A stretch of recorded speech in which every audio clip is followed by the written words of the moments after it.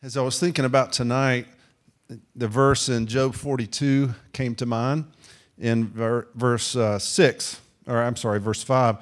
Job said, I had heard of you by the hearing of the ear, but now my eye sees you. Wouldn't that be great as you walk out of here tonight? You'd say, man, I see God a whole lot more clear now. I know him better. I love him more as a result of being in his house tonight. Well, we begin a new series, World Religion, so I'm glad you're here and look forward to spending some time with you tonight. We're going to begin with Christianity tonight, and next week, Pastor Patrick will plan to lead us in Mormonism. The week after, we'll look at Jehovah's Witness, and then the next 2 weeks after that, we're going to look at Islam.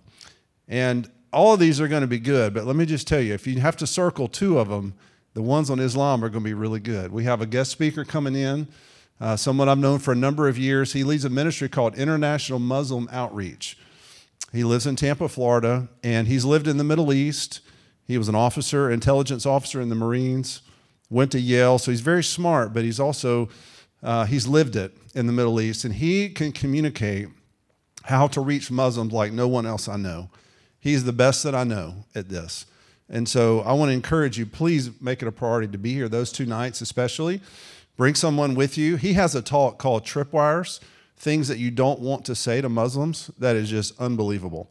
Because if you're not careful, we can say things unintentionally, and it totally distracts you, and you go down a road you don't want to go down. You can't get them back. And he will tell you what those things are and how to engage a Muslim with the gospel. So that's January 31st and February 7th. After that, Lord willing, we'll look at Buddhism and Hinduism. And for the one on Hinduism, I have a dear friend that's a pastor in India, and he'll talk to us by way of video. But he's a pastor at a growing church, a thriving church in India. So I thought, we could look at a book and study about Hinduism, but why not hear from somebody who's ministering among them and who grew up there? So that'll be later in February. But I want to begin by telling you a story about a particular man. He was born in the year 570 AD. He lived a number of decades. He was quite a leader in his time. His mom's name was Amina. His dad's name was Abdallah. And unfortunately, tragedy struck this young boy at an early age. When he was a year old, his mother passed away. When he was 6 years old, his father passed away. Then he went to live with his grandfather, and his grandfather passed away when he was 8. And then after that, he went to live with an uncle. And this uncle was in the trade business. He traveled to Syria and Palestine. And so this young man would accompany his uncle, and they would trade things like spices and other goods. They would run across Jews and Christians. And so he really lived like a Bedouin for a number of years, just kind of traveling and moving around. Well, he eventually got married at the age of 25. He married a woman 16 years older than him. And she had a cousin who was in the ministry. And so this cousin began discipling her husband and began pouring into him and wanted him to become a priest. So he began studying and sought spiritual direction from him. He encouraged people to turn from paganism to embrace monotheism, to worship the God of Abraham, the God of the Old Testament and the New Testament. And things were going pretty well for him, but all of a sudden that spiritual mentor died as well. And so it left him with a real vacuum in his life of wondering, where do I go? Who do I turn to for direction spiritually? What do I want my life to be? In his confusion, he began to think of himself like some of the people in the Bible. He thought, well, Moses spoke to the Hebrews, and Jesus spoke to the Christians, so I'm going to be the one that's going to speak to the Arab people. And by now, you may realize I'm talking about Muhammad. And around 610 AD, Muhammad claimed he began receiving revelation from Gabriel, the angel. And he began writing this down, and we know it now as the Quran. But it makes you wonder, what would have happened, or before I do that, let me say this. His message toward radical monotheism, it threatened punishment for negligence, and it promised heaven for submission. The name Islam means submission. And many Jews in Arabia turned against him because of his message. And when they turned against him, That's when things turned ugly. He began wars. He began killing people. He began selling women and children into slavery. Until that point, Muhammad had followed Jewish customs. He would pray 3 times a day. He would face toward Jerusalem when he prayed. He would rest on the Sabbath on Saturday. But after that rejection by the Jews, he changed that. He said, well, I'm not going to pray 3 times a day. I'm going to pray 5 times a day. I'm not going to face toward Jerusalem. I'm going to face toward Mecca. I'm not going to rest on Saturday. I'm going to rest on Friday. I'm not going to blow the shofar for prayer. I'm going to have somebody else do it, and it's called the adhan, the announcement, the call to prayer, that if you go in the Middle East, you'll hear it all over the place. And so that was the birth of Islam. Now, Muhammad died about 632 AD, and right after he died, or soon after, there was an aggressive expansion of Islam. In 638, Jerusalem was now in the hands of Muslims. Antioch fell to Muslims the same year. 642, 643, Alexandria now fell to the Muslims. 3 key Christian cities in the early church were now, within 10 years, under Muslim control. And it just makes you wonder, what would have happened if Muhammad would have had a Christian mentor in his life? You see, the man who discipled him was not a Christian. Oh, he was a priest, but he wasn't a Christian priest. He was an Ebionite. The Ebionites were extreme Judaizers who had beliefs very similar to Christians, but they denied the deity of Jesus. They said, no, Jesus was not born by a virgin. He was, or not born through a virgin birth. He was born naturally, and he just obeyed the law so well that God chose him to be the Messiah. And so he denied the deity of Christ. And so after his mentor died, Christians came to him and tried to get him to believe in the deity of Jesus. They said, no, I can't buy into that. And it just makes you wonder, what would the last 1,500 years look like without Islam? You see, it's important to know what we believe and why we believe it. And so we're going to start tonight with Christianity. And you may be wondering, well, Barry, we're already Christians. Why are we studying that? Well, we need to know the real thing so we can understand and point out the counterfeit, okay? So we're going to look at 7 essential doctrines of Christianity. These are things that we need to believe in order to be Christian. And so you already believe them, I'm sure, but I hope that tonight you'll grow in understanding, and really for the rest of your life, grow in understanding so that you'll be strengthened in your faith, but also you can help others in their understanding and their spiritual growth as well. So there's a little handout back there if you don't have one yet, just a little simple fill in the blank just to kind of help you track along, and we'll roll through this together. So we need to begin with what's a working definition of what religion is. A religion is a system of beliefs and practices that directs a person toward transcendence and thus provides meaning and coherence to a person's life. The term transcendence just means like an encounter with the supernatural, something beyond this life.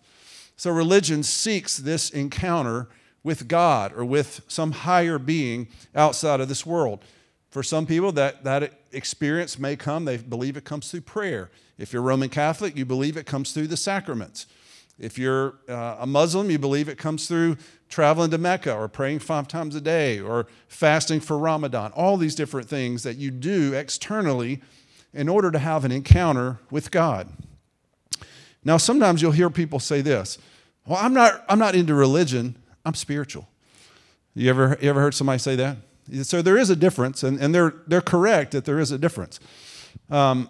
The difference is religion involves some type of external activity. So, for example, you and I are Christian, Protestant, Southern Baptist. So we gather corporately for worship. Tonight, we gather Sunday mornings. We gather for life group. We do a number of different things. Those are the external features of our religion because we love Jesus Christ and because he said to do those things. We're to gather together. We baptize people. We practice the Lord's Supper. All of these things are external features, okay? So a good question, where on the other hand, spirituality is strictly private. It's personal. There's no external features to it. So a good question to ask someone, if they pull that card on, and I'm spiritual, I'm not religious. Hey, tell me about your spirituality. What type of impact has it had on others lately? Tell me about your spirituality. What type of impact has it had? And I'd love to know that answer, because it's strictly personal. Because for Christians, it begins with a personal relationship with Jesus, but then it overflows into others, right? Jesus said, you're the salt of the earth. Jesus said, you're the light of the world. You see, that's to have an impact on others around me. So if you have a Christian who's saying, no, I'm just spiritual, then there's an error in their thinking, and hopefully we can help them see, yeah, but it does begin with a private relationship, but it doesn't just stay there. It needs to overflow, and you should be a blessing to others. Another great question that you can ask to anyone is, hey, tell me what you believe. Tell me what you believe. And you can find out really quick if they're saying, I'm a Jew, it's just they were born to a Jewish family, or, I'm Muslim. Well, tell me what do you believe as a Muslim? You can find out really quick if it's something they genuinely believe, or it's just something that we handed to them. And that can give you a platform for discussion. Now, what are some of the roots, or what is a root of religion in the Old Testament? I'm going to just read you a quick verse. This is in Genesis chapter 4. At the end of Genesis 4, it says, at that time, people began to call upon the name of the Lord. Well, there you go. There's an external feature. So you had a group of people. We're not sure how many. We're not even sure if they were together or if they're individual. I personally think they were together, but I can't prove that. And they began to pray. They obviously recognized that there's a God. This comes after the killing of Abel, for Cain killed him. So they cried out to God, and they realized, hey, there's sin in the world. There's brokenness.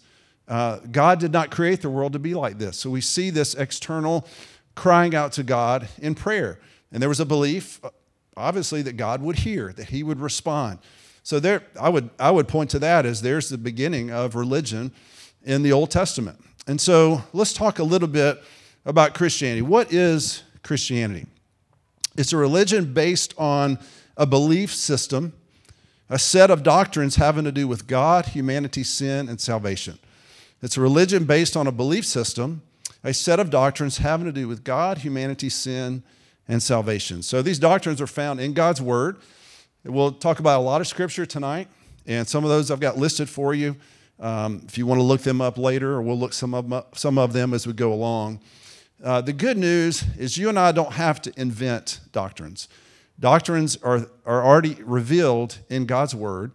It's our job to believe Christianly, and then we grow in our understanding as we grow in our Christian walk. We grow to understand how God has revealed himself.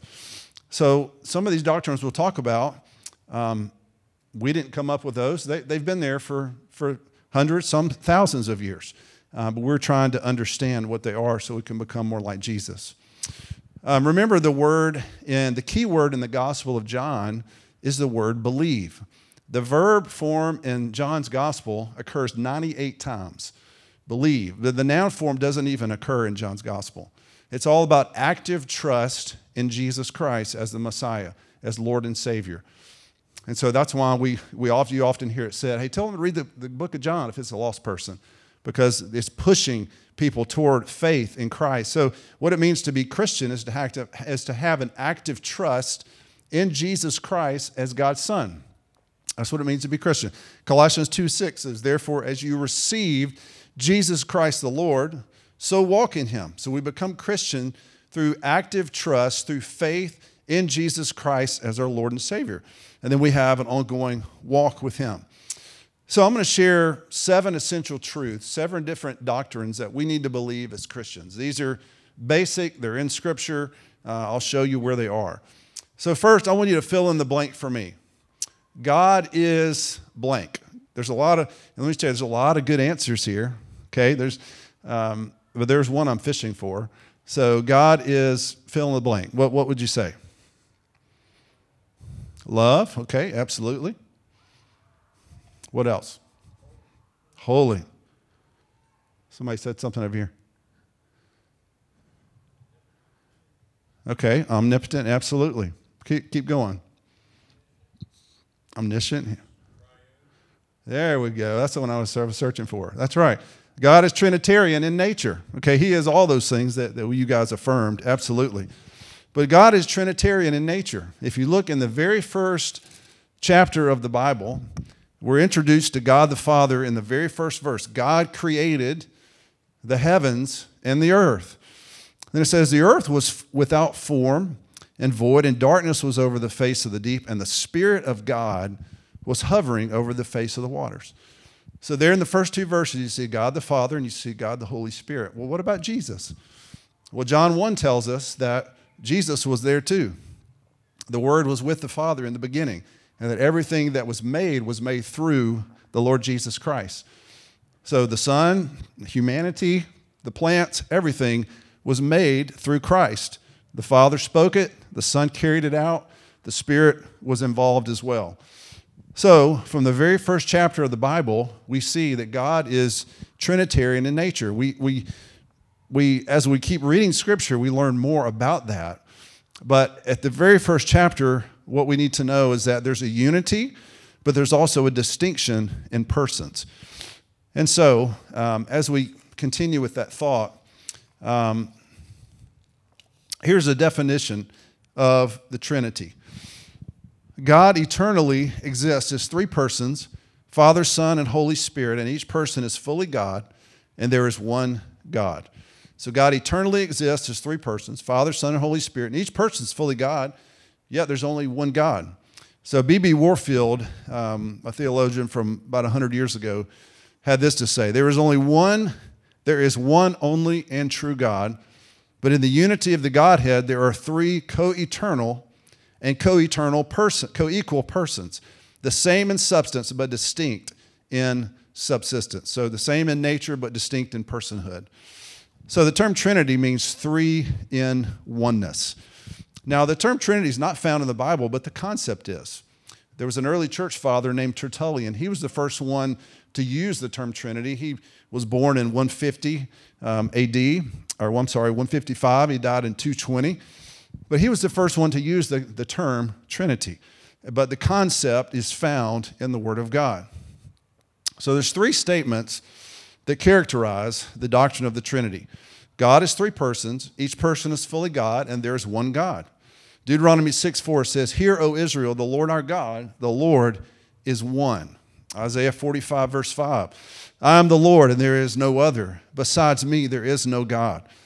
So there's only one God. You can look at the ancient Greek culture with multiple gods, and the God of war, and the God of love, and the God of medicine, and those were invented. Those were human imagination. They're not real. There's only one true and living God. In John chapter 20, we see that each person in the Trinity is fully God. In John chapter 20, remember Thomas, doubting Thomas? He's doubting Jesus, and he said, unless I see him, unless I put my finger in the imprint in his side, I will not believe. So Jesus appeared to Thomas, and he said, put your finger here. See my hands? And put out your hand. Place it in my side. Do not disbelieve, but believe. And Thomas responded, my Lord and my God. Now, Jesus didn't stop him. He's going, whoa, Thomas. You crossed the line. I'm not God. He received the worship that Thomas was giving him because he's God. Now, the Holy Spirit is also fully God. When Jesus, remember, taught his disciples how to baptize, he gave them the Great Commission. He said, you baptize in the name of the Father and of the Son and of the Holy Spirit. So the Holy Spirit is placed on equal authority with the Father and the Son. And then also, in terms of the Holy Spirit, in Acts chapter 5, Peter asked Ananias, why has Satan filled your heart to lie to the Holy Spirit and to keep back for yourself part of the proceeds of the land? Later in verse 4, Peter said, you've not lied to man, but to God. So you see, the Father, Son, Holy Spirit, one God, three persons, each person is fully God. So next we need to talk about Jesus is fully God, fully man, yet one person. So fully God, fully man, yet one person. You can think back to places in Scripture, I'm sure, where Jesus, you see the humanity of Jesus. Remember when Jesus got tired, was sleeping on the boat? Remember when he, I think it was in John 4 where he talked about, I'm thirsty. You see different times, you see the humanity of Jesus. But Jesus, what we need to know first is that he's fully God and fully human because of the virgin birth. Jesus was born of a woman named Mary so that Jesus could be human, yet fully God. He did not have a human father, and Mary was confused as how this was going to happen. And the angel said, the Holy Spirit's going to come upon you. The power of the Most High will overshadow you. Therefore, the child to be born will be called Holy, the Son of God. So the virgin birth was a supernatural work of God, made possible for Jesus to be fully God and fully man. Galatians 4, verses 4 and 5 says, God sent for his Son, born of woman, born under the law, to redeem those who were under the law, so that we might receive adoption as sons. So every other human has had an earthly father. And Adam, the reason Adam was not involved is because sin passes through Adam. And so because Jesus does not have an earthly father, Jesus is without sin. Because if you look in Romans 5, first of all, Adam's held responsible in Genesis chapter 3. But if you look in Romans 5, it talks about sin came through one man, and because of that, all sinned. And so the Roman Catholics believe that Mary herself was free from sin. But as Protestants, we don't believe that. We believe all have sinned and fall short of the glory of God. We just believe somehow the Holy Spirit prevented that sin from passing to Jesus because he's God, the Holy Spirit, and he can do that. Second, Jesus was born with a human body. Jesus was born as all babies are born. He grew physically as children do. He grew in wisdom according to Luke 2:40. He had a human body. He grew and developed as boys do. He had every characteristic that all humans have. I heard someone ask a question one time. If Jesus played baseball when he was growing up, did he hit a home run every time? I don't know. Maybe they didn't play baseball, I don't know. It's a good question. You start thinking through the humanity of Christ, and we're just left we can only speculate with a sanctified imagination. Next, Jesus had a human soul and human emotions. John 12:27, Jesus said his soul was troubled. Before the crucifixion, he said, my soul is very sorrowful, even to death. Jesus wept at the tomb of Lazarus in John 11. And according to Hebrews 5:7, during the life of Christ, he offered up prayers and supplications with loud cries and tears. Jesus did all this as a human without sinning. Fourth, Jesus never sinned. Satan tempted him. He tried. Thankfully, Jesus never sinned. John 8:46 said, Jesus asked the Jews who opposed him, which one of you convicts me of sin? No one could answer. Even Pilate said, John 18, I find no crime in him. Hebrews 7, for it was indeed fitting that we should have such a high priest, holy, innocent, unstained, separated from sinners, and exalted above the heavens. The Apostle John wrote in 1 John 3, verse 5, in him there is no sin. That's our Lord Jesus. Jesus is also fully God. The angel told the shepherds in Luke chapter 2, unto you is born this day in the city of David a Savior who is Christ the Lord. So he's not just a human, but he's God. In 1 Corinthians 8:6, for there's one God, the Father, from whom are all things and for whom we exist, and one Lord Jesus Christ, through whom all things and through whom we exist. Colossians 2:9, for in him all the fullness of deity dwells bodily. Next, Christians believe in the spiritual lostness of the human race. So we believe that God is Trinitarian. The next, we believe in the spiritual lostness of the human race. So yes, man was made in the image of God. That means we were made like God. We're not God. We were made like God. It just means that we're without sin, just as God is without sin. Man's job was to represent God on earth and have dominion over the earth. We were to dominate the earth. But as you know, sin changed everything. And because of that, we're all born as sinners. But even after the fall, man is still created in the image of God. In Genesis 9:6, it says that God said to Noah, he made man in his own image. And in the New Testament, it said James wrote that man is made in the likeness of God. James 3, verse 9. So man's not as fully like God as he was prior to the fall because we've lost our moral purity, but we're still made in the likeness of God. So as you see anyone, any other created person, they're made in the likeness of God. So they deserve love and respect and kindness because they're made in the likeness of God just like you are. Sin is a failure to conform to God's standard or moral law in act, attitude, or nature. Adam and Eve's sin did not remain only with them. Their sin impacted every human born. We talked about that. In Romans 5, Paul was talking about this. It was talking about this inherited guilt. When you and I are born, we born with the inherited guilt of Adam's sin and Eve's sin. It's known as original sin. That's the bad news. That's what Romans 3:23 says. For all have sinned and fall short of the glory of God. We're born as sinners. We naturally rebel. We naturally lie. We naturally steal. We naturally resist against authority. That's part of our sin nature. But the bad news only gets worse because the penalty for sin is death, physical death and spiritual death. So we're born desperately needing hope and desperately needing help. So next, Christians believe in the substitutionary atonement of Jesus Christ and his bodily resurrection. This is where the good news of the gospel begins.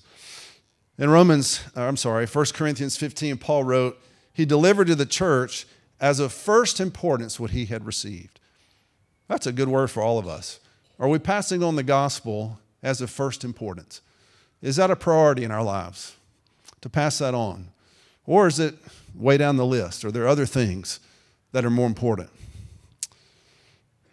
The atonement of Christ refers to the work that Jesus did in his life and death to purchase our salvation. Because God is a holy God and is just, we needed a way for our sin to be paid for so that we would not have to suffer eternally for our sin. And a great verse that I think captures the gospel is Romans 3:25. Romans 3:25. It says this, talking about Jesus, whom God put forward as a propitiation by his blood to be received by faith. This was to show God's righteousness, because in his divine forbearance he had passed over former sins. God took the initiative. God put Jesus forward, and Jesus willingly laid down his life. And we receive him by faith. The whole gospel is right there in verse 25. It's amazing. It's a great verse to share with people. You know that 2 Peter 2 verse 4 says that God did not spare angels when they sinned. Have you ever thought about that? God did not even spare angels when they sinned. Yet God decided to spare us. That's pretty amazing. He decided to make a way where we could be saved. Praise God for that. So, Hebrews 2:17 says, therefore he had to be made, that is Jesus, had to be made like his brothers in every respect, so that he might become a merciful and faithful high priest in the service of God to make propitiation for the sins of the people. As we said earlier, Jesus' resurrection was Jesus rose again on the third day, but his resurrection was completely different than what happened to Lazarus. Remember, Lazarus got up out of the grave, but Lazarus just came back to life, and so he would have to die again. But when Jesus rose again, he came out of the tomb. He came out with a glorified spiritual body that was certainly a body, because he said in Luke 24, see my hands and my feet, that it is I myself, touch me and see. For a spirit does not have flesh and bones as you see that I have. So I'm not a ghost. I'm not a spirit, Jesus said. I have flesh and bones. It's just a glorified heavenly body. It's described in 1 Corinthians 15. It's imperishable. It's glorious. It's not susceptible to sickness. It is not prone to cancer. That body will not die. That body will last. And it one day will be rejoined with our spirit to live with Christ forever. And that's the joy and the hope that we have as Christians. The same body that goes into the ground, or the same body that's cremated, that doesn't prevent God from putting that body back together. That body is rejoined to the Spirit when Jesus comes back. And we live with him forever and ever. The next doctrine we need to talk about is salvation. Christians believe that a decision for Christ must be made. Since Jesus has paid for our sin, we believe that salvation is available for all, but it is not automatic. It's available, but it's not automatic. So just because Jesus died for our sin does not mean everybody gets saved. You have to make a decision for Jesus Christ. Romans 8:30 talks about the order of the salvation process. It says, and those whom he predestined, he also called. And those whom he called, he also justified. And those whom he justified, he also glorified. So there is a calling that takes place. And when we share the gospel, there is a calling that God is doing through us. We may be aware of it, we may not. Pastor gives a call every Sunday morning for people to respond to Christ, and I'm thankful for that.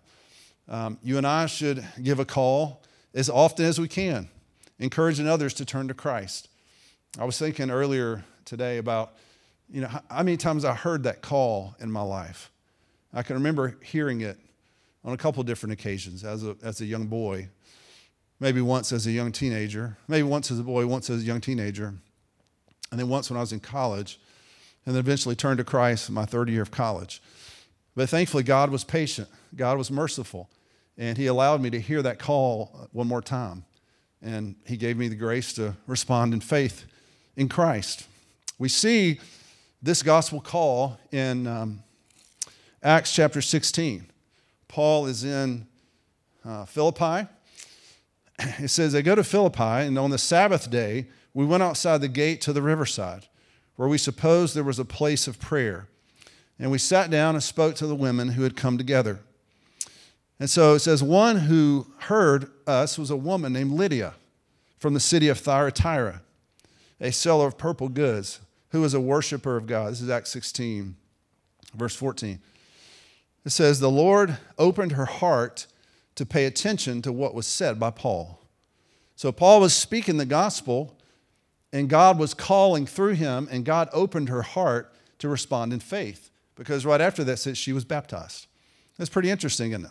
So you see, the gospel call comes through preaching, comes through sharing, and then it also involves a decision. That's why shortly after this story, Paul told the Philippian jailer, believe in the Lord Jesus and you will be saved, you and your household. And they were. So faith simply means trust, trusting in Jesus Christ as Lord and Savior. Faith is not the cause of eternal life. It's the channel through which we receive God's gift of eternal life. Once someone places their faith in Jesus Christ, they're born again. Or the theological term is they're regenerated. They're a new person in Christ. Now, next, Christianity affirms the physical return of the Lord Jesus Christ. Oh, it gets better. So remember Jesus said, if I go and prepare a place for you, I will come again. I'm going to come back.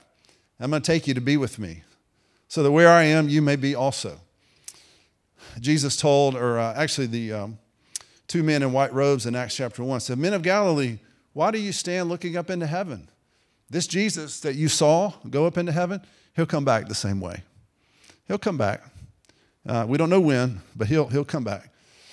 And so that's the joy we have as Christians, is to anticipate the return of Jesus Christ. Zechariah in chapter 14, verse 4 says that Jesus will stand on the Mount of Olives. It will be split in two from east to west by a very wide valley. So, Hebrews 9:28. So Christ, having been offered once to bear the sin of many, will appear a second time, not to deal with sin, but to save those who are eagerly waiting for him. Now, there's several different components involved with the return of Jesus. First, we need to be ready. Jesus said, Matthew 24, verse 44, you also must be ready, for the Son of Man is coming at an hour you do not expect. He said it's going to be like the time of Noah. Remember the time of Noah? They probably made fun of him. Why are you building an ark? It's not raining. It hadn't rained in however long. But Noah was faithful, because that's what God told him to do, until the rain came. And Noah and his family went in, the animals, and everybody else was left out. And so it'll be like that, Jesus said. You have some that they won't take it seriously. Oh, Jesus is not coming back. He's not real. And then all of a sudden he returns, and it's too late. Jesus said, or Christians rather, should eagerly long for Christ's return. Jesus said, surely I am coming soon, at the end of Revelation. And then John said, amen. Come, Lord Jesus. Amen. Come on right now. The book of Titus says Christians must live self-controlled, upright, and godly lives in the present age, waiting for our blessed hope, the appearing of the glory of our great God and Savior, Jesus Christ. So the final doctrine we must affirm as Christians is the authority and inerrancy of Scripture. The authority and inerrancy of Scripture. This one could have been put first, for sure, but they're all important. So the authority of Scripture means that every word came from God. And if we do not believe them or we don't obey them, then we're professing unbelief in God or we're being disobedient to Him. We can't pick out portions of Scripture and say, well, I like this one, but I'm not going to obey that one. All of God's word is authoritative. It carries weight. It is to be obeyed. If we deny the inerrancy of Scripture, then we will eventually deny key doctrines and key passages of Scripture that discuss our behavior as Christians. We'll hold a loose view of adultery, sin, homosexuality, divorce, remarriage, and on and on. Serious consequences follow those who deny the inerrancy of Scripture.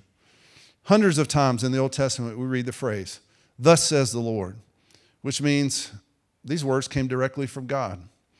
Of course, you know the verse in 2 Timothy 3:16, all Scripture is God-breathed. It's useful for teaching, rebuking, correcting, and training in righteousness. Now, I believe primarily he's talking about the Old Testament there. Certainly any books in the New Testament that had been written by then, it could apply to that. But all Scripture definitely refers to the Old Testament. Well, what about the New Testament? Well, in 2 Peter 3, the Apostle Peter, he mentioned the letters of Paul, and then in the same verse or in the next verse, he mentioned Scripture, that they're on the same level as Scripture. So he put the letters of Paul, all 13 of them, on the same level as the Old Testament. So that's where you get the inspiration of Paul's letters. So what about the Gospels?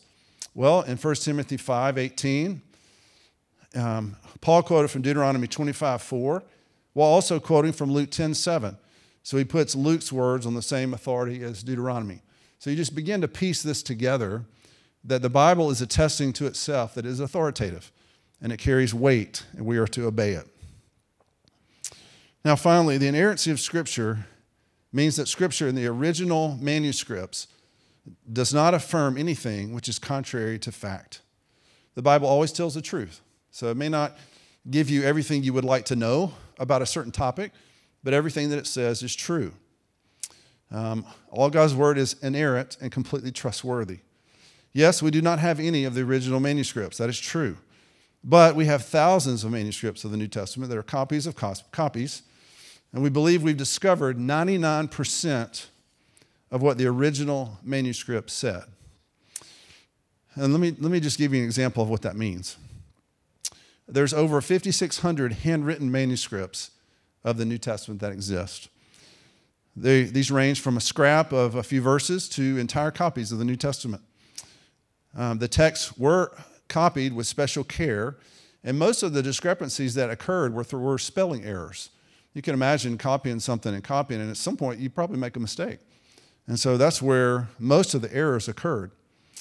But there's no Christian beliefs or doctrines that are at stake in that 1%. Okay, I'll come back to that in just a minute. We have 12 manuscripts from the 2nd century, 64 from the 3rd, and 48 from the 4th century. That's 124 Greek manuscripts within 300 years of composition. By comparison, the average classical Greek writer has less than 20 copies of his work still in existence, and none within 300 years. There are 3 times more New Testament manuscripts within the first 200 years than the average Greco-Roman author has in 2,000 years. It's pretty fascinating, isn't it? If we are going to doubt the New Testament, then we would have to multiply those doubts by at least 1,000 for the average classical Greek author. So some of the history that's taught in schools, if you're doubting that, then you certainly have to doubt the New Testament. So here's two examples of what's in that 1%. Here's two examples. Remember in Mark chapter 9, verse 29, Jesus said, that kind can only come out by prayer. Okay. Now, there's some manuscripts that say prayer and fasting. That can only come out by prayer and fasting, or that can only come out by prayer. Well, which is it? Well, I don't know. But is there any major doctrine involved there? No, I don't think so. Here's another one. Revelation 13:18. You know, where it talks about the number of the beast will be 666. There was a manuscript found in the 19th century that said the number was 616. And then it was confirmed by another fragment of a manuscript found in the 20th century at Oxford University that read the same. So the earliest manuscript we have of that passage says the number is 616 instead of 666. Now, does that affect any major doctrine? No. But those are the type of issues that are in that 1%. Bart Ehrman, who says this in his book, Misquoting Jesus, essential Christian beliefs are not affected by textual variance in the manuscript tradition of the New Testament. So you can have confidence that what we have in our hands is the Word of God, that it has authority over our lives, and that we should submit to it and do exactly what it says. So I hope that encouraged you tonight. I have some questions at the bottom of your sheet. I'm going to pray for us and would love for you to get in a small group, take 10 minutes or so, and work through those questions just to engage with some other people. Thank you for being so attentive. Again, next week is Mormonism. But let's bow our hearts and our heads in prayer.